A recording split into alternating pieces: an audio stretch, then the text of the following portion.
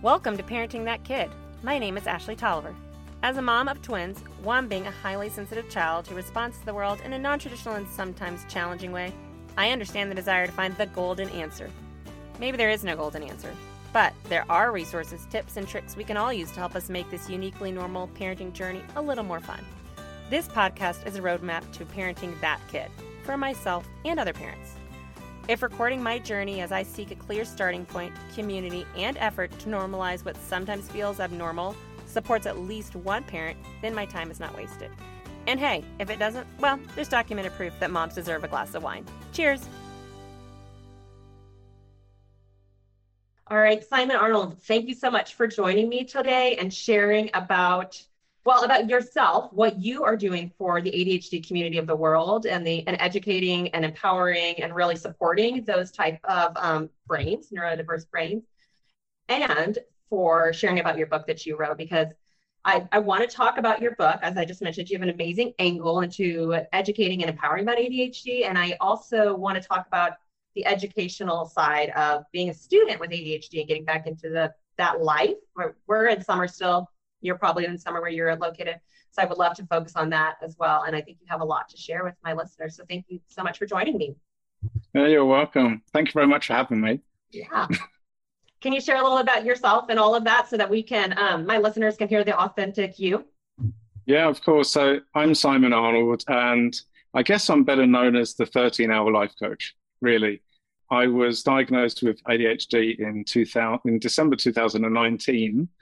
And I started writing some success strategies because after my diagnosis, I had no one to go to. I tried to go to a therapist, and he sat there with his book on ADHD to compare to what I was saying was right with his book. Oh. And I was registering my children with their new doctors in southern Germany. And the doctor came over to me and said, "What are you doing?" I said, "I'm writing success strategies for adults with ADHD." And she said, "That's fantastic. You should write a book. I'll be the first one to buy a copy." Right? Wow. So I said, "The book would be in English." And she said, "It doesn't matter. I've just got really boring books and most of them are outdated here. And I just want to know what ADHD is really like." And I was registering then with dentists, and two more doctors in the same week said, "I want a book as well." So that's where it all started, really. Wow, how cool. I love that somebody needed it as a resource. It was proof that this needs to be out there. That's wonderful. Yeah, definitely. And so I spent the next year and a half, so 2 hours every morning from 4 o'clock to 6 o'clock in the morning, roughly, or a little bit, 6 o'clock to 8 o'clock. Writing, 740 hours in total. So it is a really comprehensive book. Yeah. And so the book, okay, as I talked about this angle, I love it because you have Big Mo. Okay. And I want you to explain all of that so people understand who Big Mo is and what that means and why 13 hours. I know for me, I just read the cover and I was like, oh, wait, that's not even half a day. So what is 13 hours? And you do a beautiful job sharing that. So if you can explain that, and then maybe the chapter so we can dive into it a little bit. Yeah, my book is called The 13-Hour Life Coach because I take medication for my ADHD. And of course, in one of your previous episodes, when you spoke with Annie Bush, I'm one of those people that when I try and concentrate, normally the blood flow from my prefrontal cortex flows away. And I have to take medication for the blood flow to go to the prefrontal cortex to allow me to concentrate. So I live in a completely different world now. I can think really for the first time, and that's kind of like every day it's all Christmases and all birthdays rolled into one. It's just the best thing ever. Yeah. And I'm on my medication for 13 hours. I can concentrate for 13 hours, and that's really where it came from. That's wonderful. That's wonderful. And you just started this as an adult. You said 2019. That was only a few years ago. Yeah, it's coming up to 3 years now, I think, slowly. Yeah, and I wrote the book. It's been a good success, actually. And I wanted then to reach more people and started the 13-Hour Life Coach podcast Season 3 is happening now, everyone, on all Yeah. podcasts. I'm editing season 4, and I've already got guests for season 5. Wow, great. Yay. That just means more information is getting out there for the community that needs to hear this. That's Yeah. absolutely wonderful. Thank you. Yeah. So I love that you have ADHD and are writing about it. You're not a doctor who specializes in ADHD, right? There's this medical side that we all hear about and it's needed to know, but then there's the practical side, and you are the practical side. Can you share about why you chose the chapters that you chose to focus on and each specific topic within that and how that relates to your life? And of course, you have children, so you have probably seen ADHD. Maybe yours do not have ADHD, but you know about children with ADHD and maybe how those correlate to their life a little bit. And then I really want to dive into the getting back into school, and because I know you do a topic or a section on Yeah. Yeah. I just want to start with Big Mo because you've said yeah. what is Big Mo and everything. Well, imagine, I get up in the morning and I have difficulty concentrating, and Big Mo is really the 13-hour time that I have to concentrate. And big is for the big is big, and Mo is for the moments that I spend with him. Good. So I know it sounds strange, but children, they develop their inner voice between the ages of 7 to 9. And I've never had an inner voice before. So I've lived my whole life without an inner voice. We know about the kids that jump over the fences without looking over the other side, see what's on the other side. I was one of those kids. And to come face to face with my inner voice at 42 and to actually live my life as a whole person, I find, is just one of the best things ever. Wow. So is Big Mo is your inner voice as well then? Is that your 13 hours of your inner voice coming alive? Yeah. And I know it sounds strange, but it's amazing. No, it doesn't. It does sound unique, but it's not strange because you're making it real, right? You could just say, oh, I've got this, for those of us who have that, it's just what we experience and we know, but you made it real for you. And now it is part of your life, your daily life, but you have to bring Big Mo to your daily life. Yeah. I mean, of course, with the blood flow to where it should be in the brain, Big Mo is really a lot of intuition, reading a certain situation. If I've got a question, then I'll be like, well, what do you think I should do here? And it's kind of like just getting my mind going a little bit to try and just get some answers when I'm not thinking about it, really. And it's a lovely feeling, really. Wow.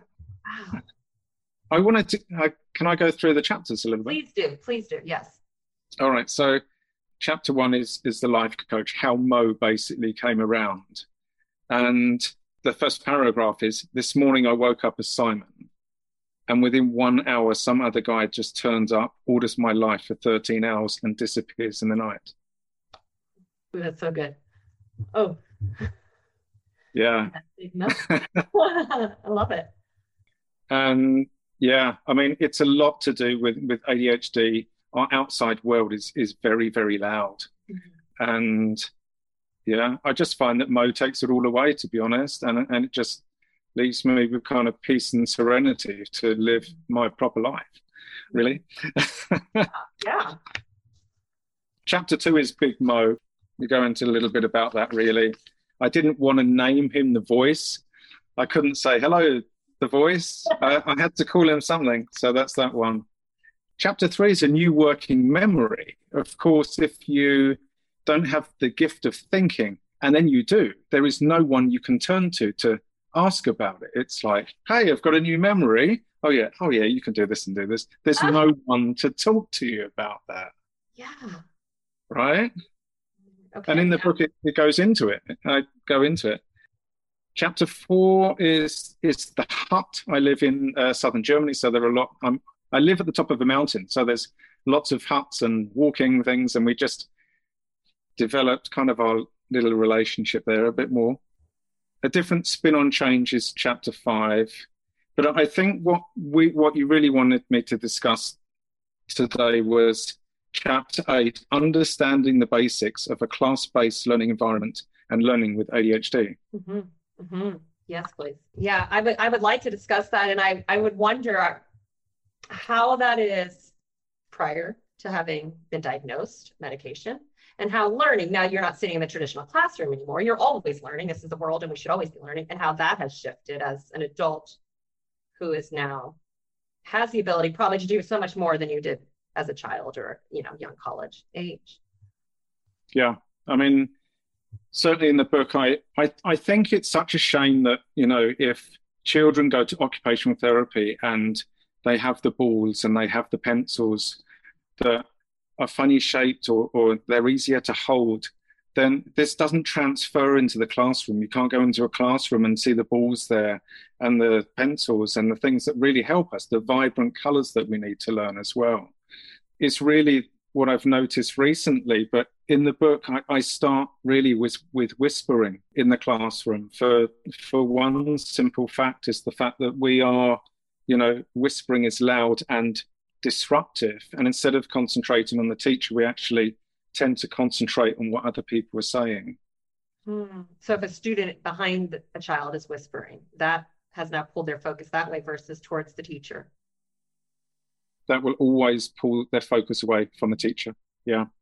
And so is it a heightened sound almost like the teacher has become a white noise and that whisper has become prominent in their mind? Yeah. I mean, because it's on a different frequency it's on a different sound level. We try and follow this strange whispering sound and try and make sense of it. And then we won't listen to the teacher at all. It's really important to actually sit as close to the teacher as possible, so at the front of the class, so you don't have any heads that you have to look past, and then you have more a chance of looking at the board and seeing everything that's displayed. Right.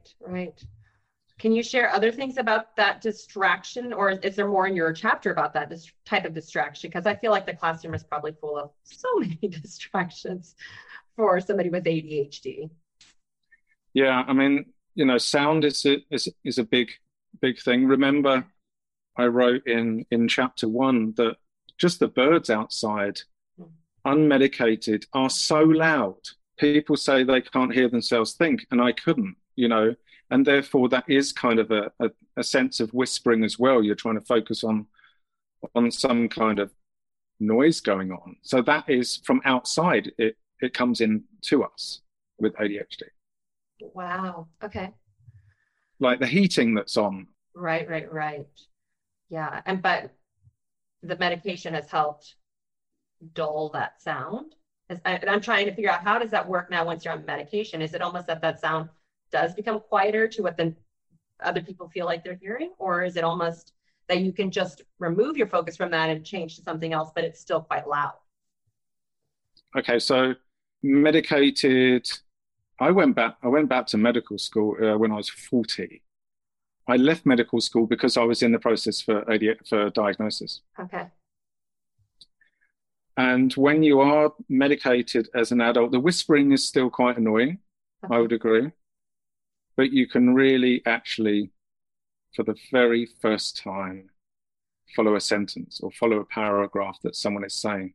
I say a lot of the times that when I listen to Madonna on the radio, I can actually listen to all the words she says in a row rather than listening to the first one, the fourth word, and the fifth word, because that's all I ever knew.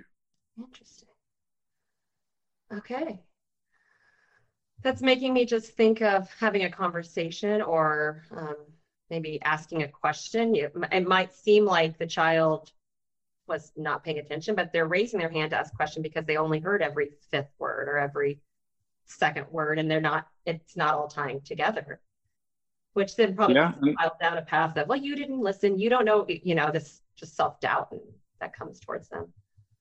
I'd like to really bring in a really unique situation, actually, that probably I think it's going to kind of blow your mind a little bit. It's just, I've never heard it ever before. So and I've written it in the book. It's basically, I would be asking a question that would be relevant 10 minutes prior. So children in the classroom with ADHD that aren't diagnosed and don't take medication, for example, Mhm. or just have ADHD. Yeah. Mhm. You know, you say you're talking about mammals in the classroom or something. I would have half an answer to what is given, but it's not complete. It's really not complete. Like I said, with the words, the first word, the third word, the fifth word, Mhm. right? Mhm. And if you're motivated, you want to tie it in. So 10 minutes later, Right. so if you hear elephant, kangaroo, two more animals, and then dolphin, if I was a child, 10 minutes later, I would say, I think that has something to do with the elephant, kangaroo, dolphin, and then I wait for people or classmates to fill in the rest. And that's how I would get my information Wow. in total form without anyone realizing that I was having a problem with the learning. Wow. Wow. So, I mean, you can almost mask, in a sense, that you're having trouble learning or bringing in the information. I mean, you're learning, you could be smart as a whip, right? This has nothing to do with brains and intelligence. But you can walk around and mask how much you actually are absorbing into your brain or processing through it. Wow. Okay. That's in your book. I love that. I love that detail. As a parent, I love that detail because I want to understand how my child interprets the world or hears the instructions coming. And I know that the sounds are definitely a big thing for her. We all say that when we give her instructions, we cannot have anything else happening in our house. She interprets it when it's quiet, and that's it. But I've never heard, you kind of grab every couple of words. And so you have to piece together what's really being told to you. And I love learning that. So valuable. So, what would you say Yeah. then are some amazing, or not amazing, but some great? This is all amazing to me. You just blew my mind. So that's why I say amazing, because as a parent, I'm like, oh, this is such good information. What would you say to the parent then whose child is about to go back into school, who maybe isn't diagnosed or is, but who's not medicated yet? They haven't reached that step of this for their child. And it's not to say that they won't at some point, but right now school's starting and they're not medicated. Do you have ideas or tips or words or ways they should speak with the teachers or even their own child? Yeah. Well, let's start. You know, the kids know they're going back to school. Mm-hmm. They could be in a new classroom. Mm-hmm. So it's like when we fly abroad and we stay in a hotel, the sounds are different. The room is different. We have to actually get used to the environment, and we know what it's like. The first night you don't sleep very well because you hear different things. Right. And in a classroom environment, there's very much. I think it takes a bit longer for people with ADHD just to settle, just to see where they are, just feel the air. Is it warm? Is it cold? Is it, you know what I mean? That take in the environment a little bit. What I find really, really good, and I've been doing this now for 4 weeks, is that I bought barefoot shoes, which are on the market these days, so I can actually feel the floor, so I can actually have the connection with the floor at all times, and that grounds me. That actually physically grounds me. There's no big rubber between my feet and the floor. Yes. We have to remember that the classroom is a competitive place. Mm-hmm. You know, we should never really forget that. When I was 40, I couldn't construct my answers properly, and 25-year-olds were saying, I think Simon was meant to say that. And that's really, really bad. Of course, it's embarrassing even as an adult. And the book is from an adult's perspective, but of course you can translate it into kids as well, because it's all very similar. We've got the same thing, right? Right. I did really want to pick up with the fact, and I did this, is the most listened to podcast I've done is the very first episode on blackouts. Okay. So if you have a test coming up, funny enough, the German version is more successful than the English version, but never mind, because I can do my podcast in two languages. I believed when I wrote the book that it wasn't possible to have blackouts. Okay. And I think with Annie Bush and the blood flow here, we kind of actually came round to the same thing in a way. because I don't think our kids retain the information. Like I said, we learn it in bits. Mhm. And then when an exam comes up, we actually cannot Mhm. repeat that information back to the teacher. Otherwise, children with ADHD, they may go back a year, they may go back 2 years. We can't forget that either. You know, I know I say we, but it's kind of like children and adults, we are very similar. Yeah. And it's a bit different when you're a kid, but if you can still try and learn from people that are younger than you, that's a really good tip. Mm, okay. I like that. And younger children can learn from younger children, and they also take after and try to learn from the older. They have kind of this advantage of being surrounded by it all because they're by so many ages in school. Yeah, that's true.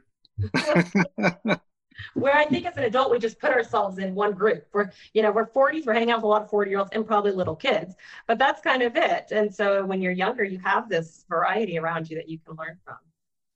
Yeah. Well, there's a lot of emotional stuff that comes with that, though. I mean, not just only taking in input and processing it and stuff, but missing every couple of words and having somebody have to tell you what or repeat what they think you are trying to say, going back a grade, or your peers not seeing eye to eye with you.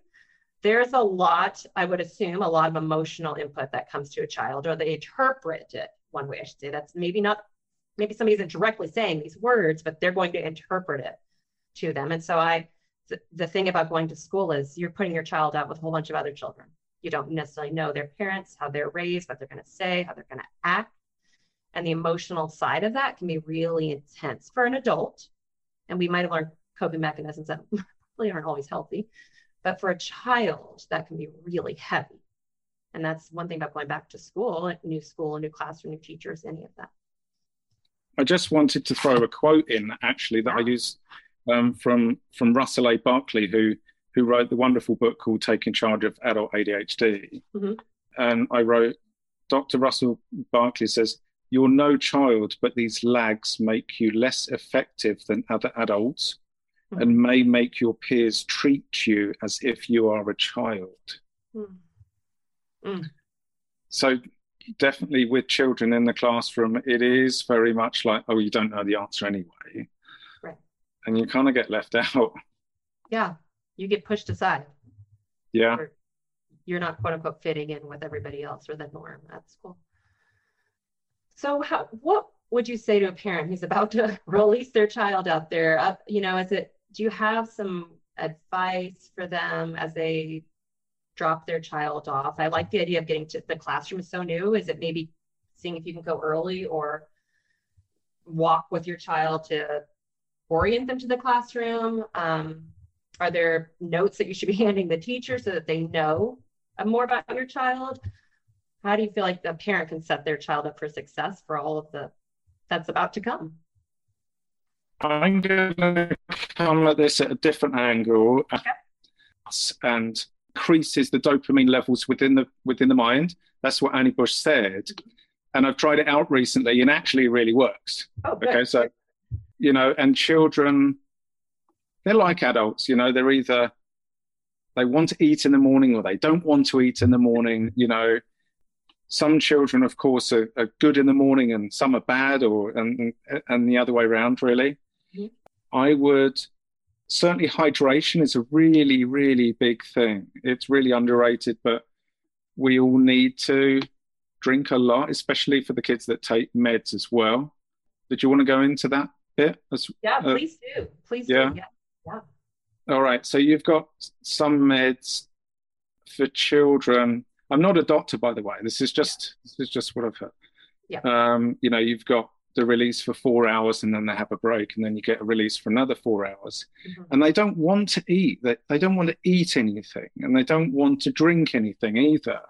So little snacks just in the break, just to boost those dopamine levels are great. And to hydrate is really important as well. If I was a kid going back to school. Yeah, that's perfect. What would I do? I'd have a really nice weighted pen so that when I write, I can actually feel that I'm connected with what I'm writing. Okay. Jan Usik, who's on my podcast as well, who actually says that if we write on neon paper, we can actually remember a lot more with ADHD. So I would have very bright things there.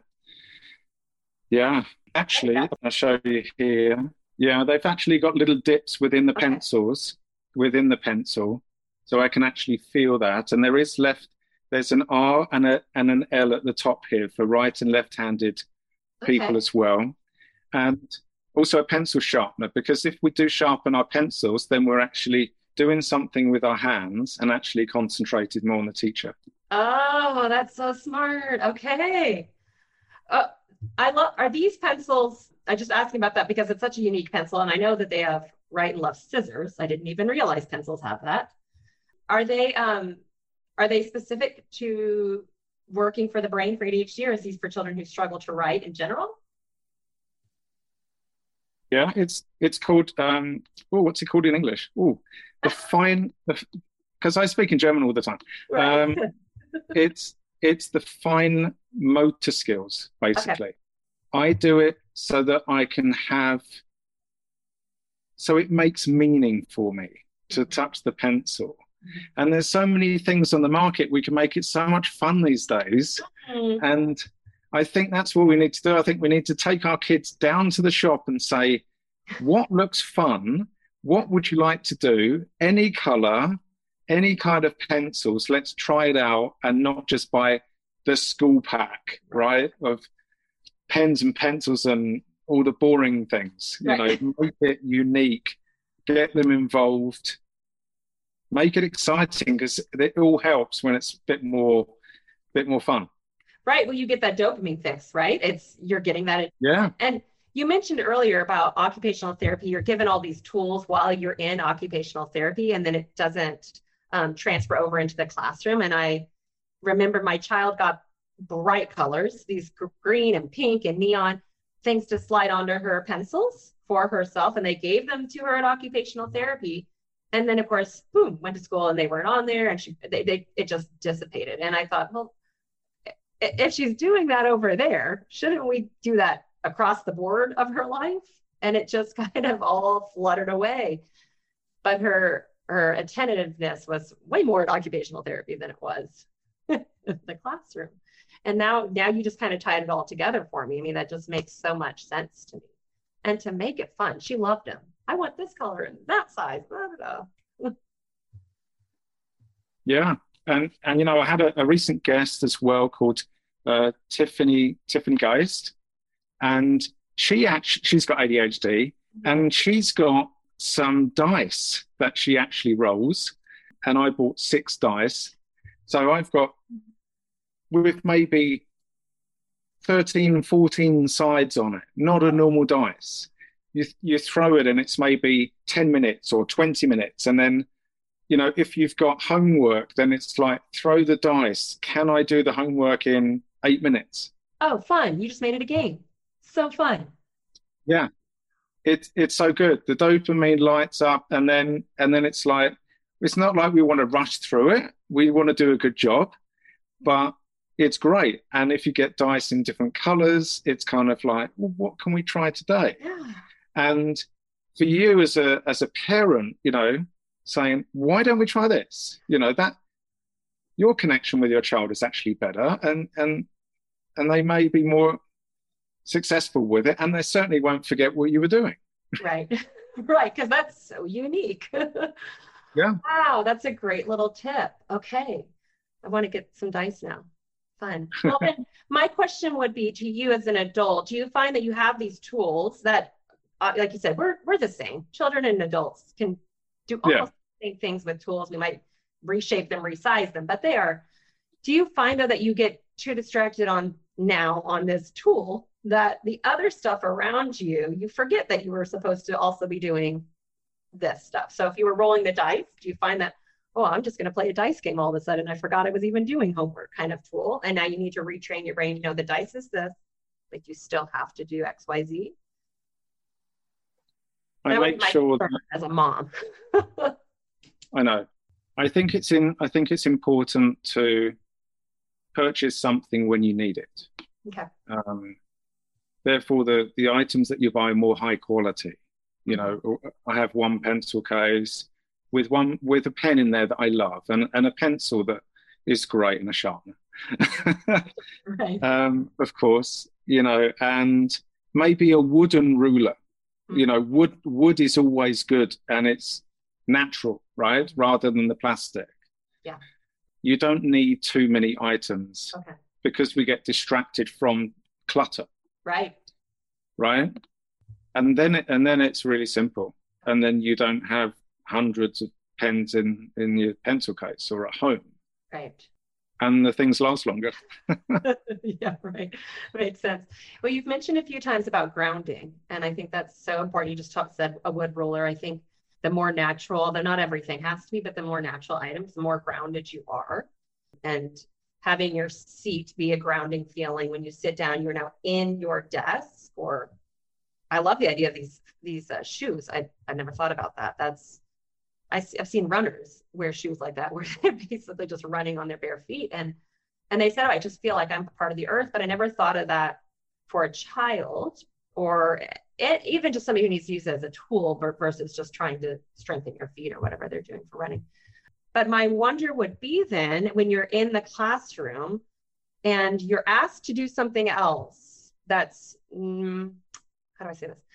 That doesn't give you that opportunity to be grounded. Do you find that you as an adult have learned to ground yourself? And that's something that we as parents should be working on with our child. Like, here's a situation that maybe will be happening. You need to find the ability to put yourself in there to be more grounded. Or do you think that that that's too in depth or too much for a child? I think when you get into the depths of ADHD, I think, and I'm coming this at a completely different angle again. That's okay. Yeah. Certainly, I feel so much more connected to nature than I ever have done to people.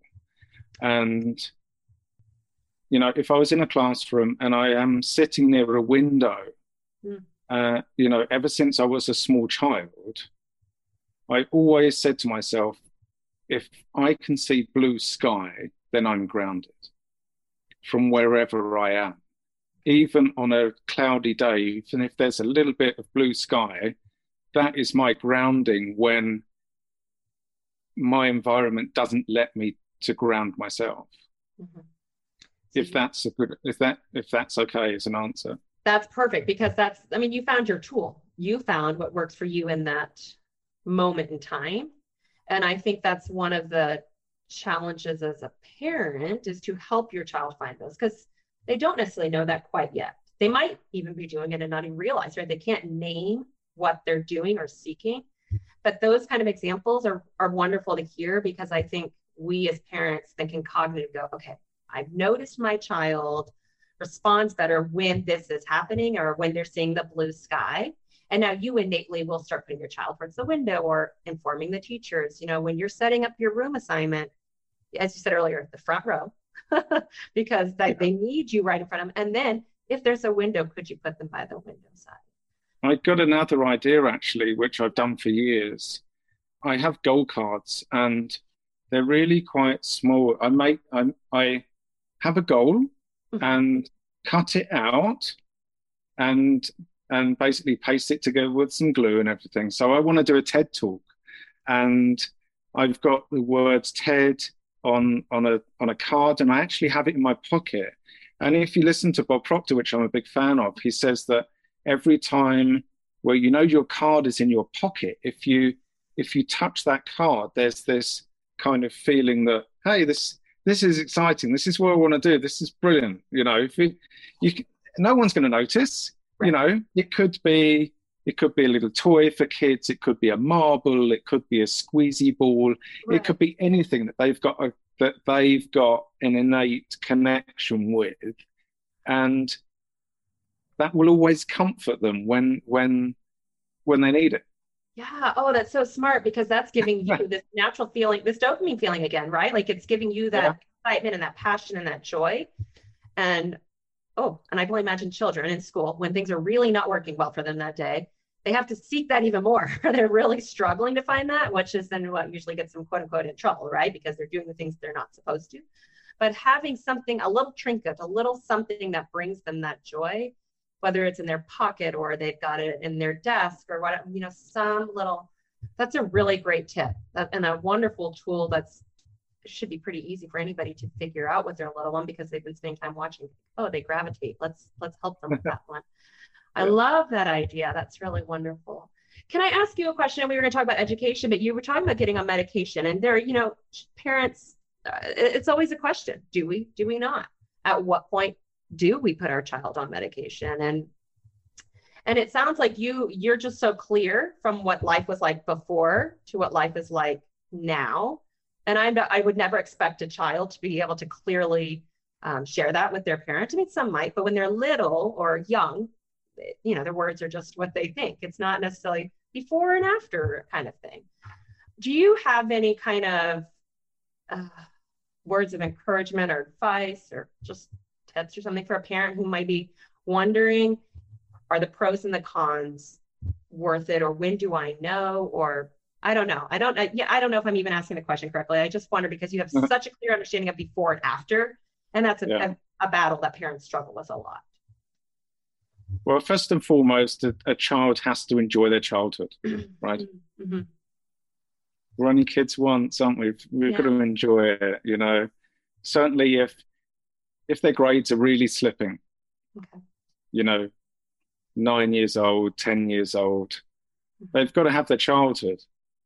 I think that's so important. And when it does get to the stage, or when if the parents opt for medication for the children and the children are quiet, please don't forget that, like in my book, The 13-Hour Life Coach, the children are quiet because they've met their version of Mo. They found their version of Mo. I love that. Yeah. Yeah. And if you meet your own version of Mo and everything's quiet and you've got clarity and you've got the gift of thought, then this is a lot of the time what the children are actually enjoying. It's the stress is gone. It's like taking a big, deep breath. And from the outside, parents will see that their children are quiet and maybe think that, they're different now. They are different from the parents' point of view, but I don't think a child can tell you what I've just said to you as from an adult's point of view. Well, yeah, that's clear on a parent's side if they know what they're going to experience, and you just share that. Yeah. Good. I think that is what happens. Yeah. There's nothing bad about it. Right. It's a relief. I don't think you realize the relief until you get to, I'm 45 now. Right. But there is kind of a relief, and it does help. And medications are all different. Mm-hmm. They're all different. They really are all different. I mean, I wouldn't go into the different ones, but no, you have to figure out what's working for your child too. Yeah, just try and see if that happens, and that the child maybe just sit in front of the child and just think and think, and you'll know if they're okay. Mm-hmm. And if they're quiet and okay, that's fine. That's all you need to know, really. That's great. I love that. If they're quiet, they're okay, because we are so used to the other that almost there's this uncomfortable feeling or this fear when even though we want to support them and want the change, there is this uncomfortable, like, oh my gosh, maybe there's something wrong. But in reality, it could just be their brain calming and quieting and interpreting the world finally for them and experiencing how they need to or want to experience it. And with the different dosage as well, if it is too little, then you won't see much change. If it's too much, then you're going to get different signals. Believe me, you're going to get, I don't feel very good, or I feel different than normal. Mm-hmm. I don't believe that I can only speak for myself, right? I think if you get it right, there's that quietness. Mm-hmm. And definitely, definitely, definitely always speak to your children and ask them how they feel. Because I know that there are some medications that don't work. And, you'll be given the warning signs from your kids that they're not working. Like, you know what Yeah. I mean? Right. You do, because you know your child. So you will be picking up on those and observing those. Do you think in the classroom that's something that needs to be noted as they're heading off to school, maybe that their teacher is aware that you're working on this, and maybe just so it's a support system beyond just your own self and your own four walls of your house? Well, I mean, I've got to say again that I'm not a doctor. I've just got ADHD and I've written a book, right? But, and do the podcast So like about just it, those things. That's it. just those things. But, you know, I know of one medication that kids take it. It can work. Mhm. But if the kids say at any point, I don't really want to go on it, you grab all the meds and you go back to the doctor and you don't let them touch that ever again. Yeah. It's medication at the end of the day. Right. It does an amazing thing for me and it does an amazing thing for kids, and it revolutions our life and makes it a million times better than it ever could be. But we've got to be a little bit aware that we've got to get it right. Right. Okay. That's good. Communication always, always. Always. Yeah. Yeah. Well, we're still, like I said, we're about to start school here in the States within a week or 2 weeks. And I know parents are trying to figure out how do you support your child coming off of an exciting summer, which all children, they're going to come back to school and chaos always ensues. And I feel for every teacher because it's so much to bring them back down and focus in.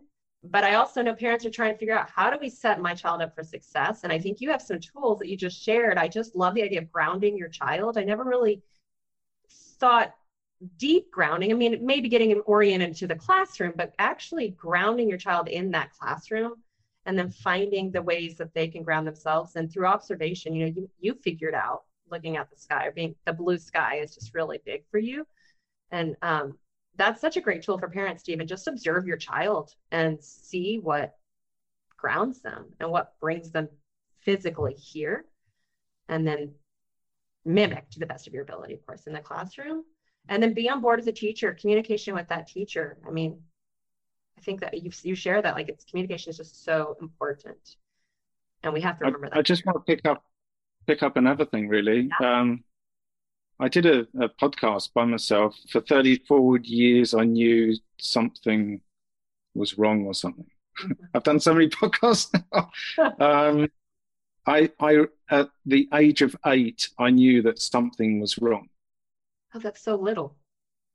Yeah, at the age of 8. And I would draw a picture every single day, and you guys can listen to it. It's just amazing. And then a couple of years ago, I actually saw that picture in real life, like 1-to-1, that I drew. And Mo was like, it's all good.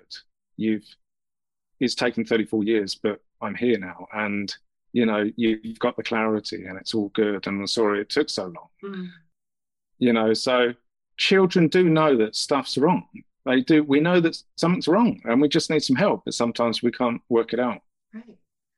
Right. Wow.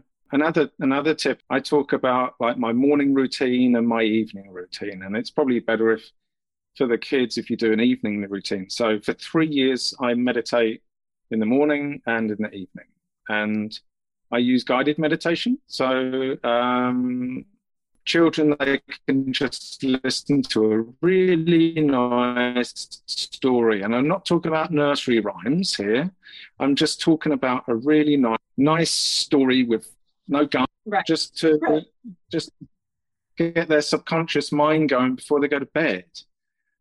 Because kids with ADHD do sleep, or find it more difficult to sleep than kids without ADHD. Yeah.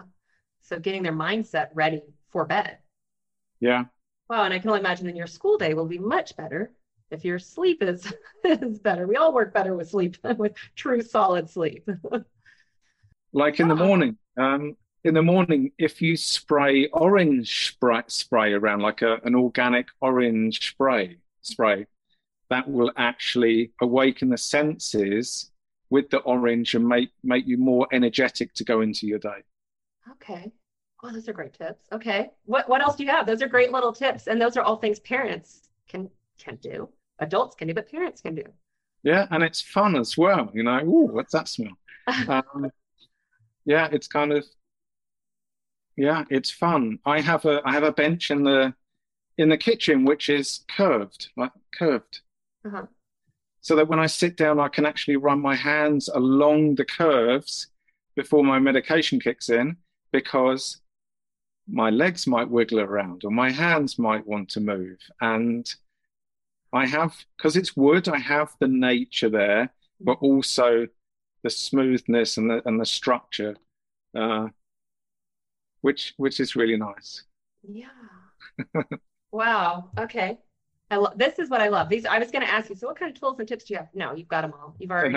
You've covered, and that's what I need as a parent, and as my audience is a lot of parents that want, what can we do as our day progresses? And you said it really well, like the rhythm in the morning, and we are rhythmic beings. The world is a rhythmic world, right? It's very much how the world moves, and so to give our children that stability in the morning, and then wrapping up their day is a great idea. And you just gave some wonderful tips on how they can do that. I think my final question would be, can you just share the remaining chapters of your book? Because it is, your book feels like a storyline in a sense, right? It's not just we're focusing on this one area, this one subject, this one day, this one time. You kind of give an overview. And so I'd love my audience to hear the remaining chapters within your book so they get an idea of this is a fully rounded book. Yeah, it definitely is. I mean, chapter 9 is about socializing. Yeah. Chapter 10 is relationships. In chapter 11, I actually launched a meetup group for ADHD. Oh. And just talk about how that went, and it's quite interesting. Chapter 12 is the mountainous adventure, where there's 4 or 5 of us actually going on a mountainous adventure, and some, like, for example, touching the leaves, and then one of us says, well, isn't touching the leaves like touch? And touch is so important for our lives and what we experience, so visually, and touch and smells, and it's just wonderful. And there's one little bit, it's like my child said, why do people try to express root everything? Like, if you're going up a mountain, why do you want to get to the top of the mountain at the top? Because we're at the bottom looking at the leaves and the stones and where the water comes from, and not distractionless per such, but we want to know, and we want this connection with the earth in a way. Chapter 13, how sporting environments bring out my best ideas. I would have to cycle 40 kilometers a day before I would go to work, and now that I take medication, I don't need to cycle 40 kilometers a day. So that's really nice. That's where I got all my ideas from, when I was cycling so much. Right. Yeah, so when I went to work in a fitness club and sport and ADHD as well, how after I took medication, that sport completely changed from me one day to the next. And my strengths and weaknesses changed from one day to the next. Huh. It took me 2 years to work out what had changed. Huh. Overnight. From one day to the next, I would love sport, and then I couldn't do it. Wow. And you were writing so much. And I was writing 740 hours, I think I checked every chapter, edited it about 50 times just to get it right. Yeah. Chapter 16 is the dark side of ADHD and how to deal with it. So that's meditation, putting candles on at night. I go to bed at 9 o'clock every night, and or 8 to 9 o'clock every night, and then I get up at 4 and start my day. I'm the 13-hour life coach. So if my medication kicks in at 5 o'clock in the morning, I'm going till 6 in the evening. I cannot afford to stay I cannot afford to even have a lay in. I can't lay in until 11 o'clock in the morning, and then I'm on till 2 o'clock in the next morning. Right, right. Makes sense. That makes sense. You've got these 13 hours. I got only 13 hours, Yeah. and I've got to make the most of it. Yeah, absolutely. And chapter 17 is really at the end of the day, and that's really like me just thanking Mo for being there every day. When I wake, he's not there. For the 13 hours, he's there, and then he's gone. And I just wanted, I know this, I'm coming at another angle here. It's okay, that's fine. Absolutely, yeah. Something you've never really heard of before, but as I've got to know people with ADHD, we actually have names for our own voices. And we actually connect with each other through our inner voice before we even speak to each other. And that is, I know a couple of people and they've got certain names for their inner voice, and that's how we live. And it's one of the most wonderful connections, not just with ourselves, but with other people that are like us. And I couldn't think of anything better, to be honest. Just such a wonderful life to live. Oh, I love that. As a mother, I love hearing that, because I look at my child and I know she has that in her. And I also believe that she probably tries to hide things like that because it doesn't, as a young girl, it doesn't feel normal. But I love hearing that it is a wonderful thing. And get ADHD people together, kids together, adults together. You can't really get it wrong, you know. Oh, so good. Well, okay, so you've done amazing things. Your book shares so much. So I have two things for you. One is, what other resources, so share about your podcast, we have your book, but there are other resources that you suggest that people tap into? And then the other is, I want to know how my guests can get a hold of you and how they can reach out and be a part of what you're doing for this world. All right, I'll start with the last one first of all. Okay. So my book is available. The 13-Hour Life Coach is available pretty much everywhere now. Okay. But definitely on lulu.com. It's, of course, it's a book, and there are principles sections. So if you haven't got much time, read the principles sections and just try them out, really.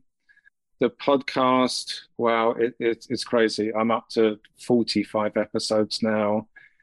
The first season is all about me and how I changed.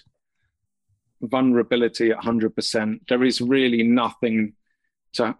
If you listen to my podcast, you know everything about me, like 100%. And vulnerability is a sign of strength, of course, and not weakness.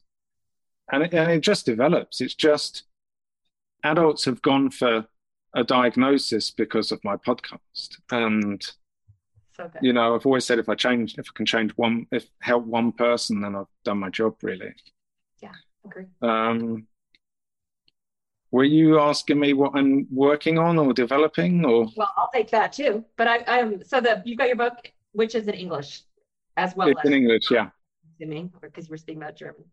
And your podcast, I know, is in English, because we were just talking about one that I really enjoy that just was never crossed my mind before. But so those are wonderful things. But yeah, what are you working on? And then how do people get a hold of you or find you? Is it just social media, email, website? So you can find me on Facebook, 13-Hour Life Coach. Okay. I'm working on my second book. I've got actually 3 more books planned. Oh my gosh. Okay.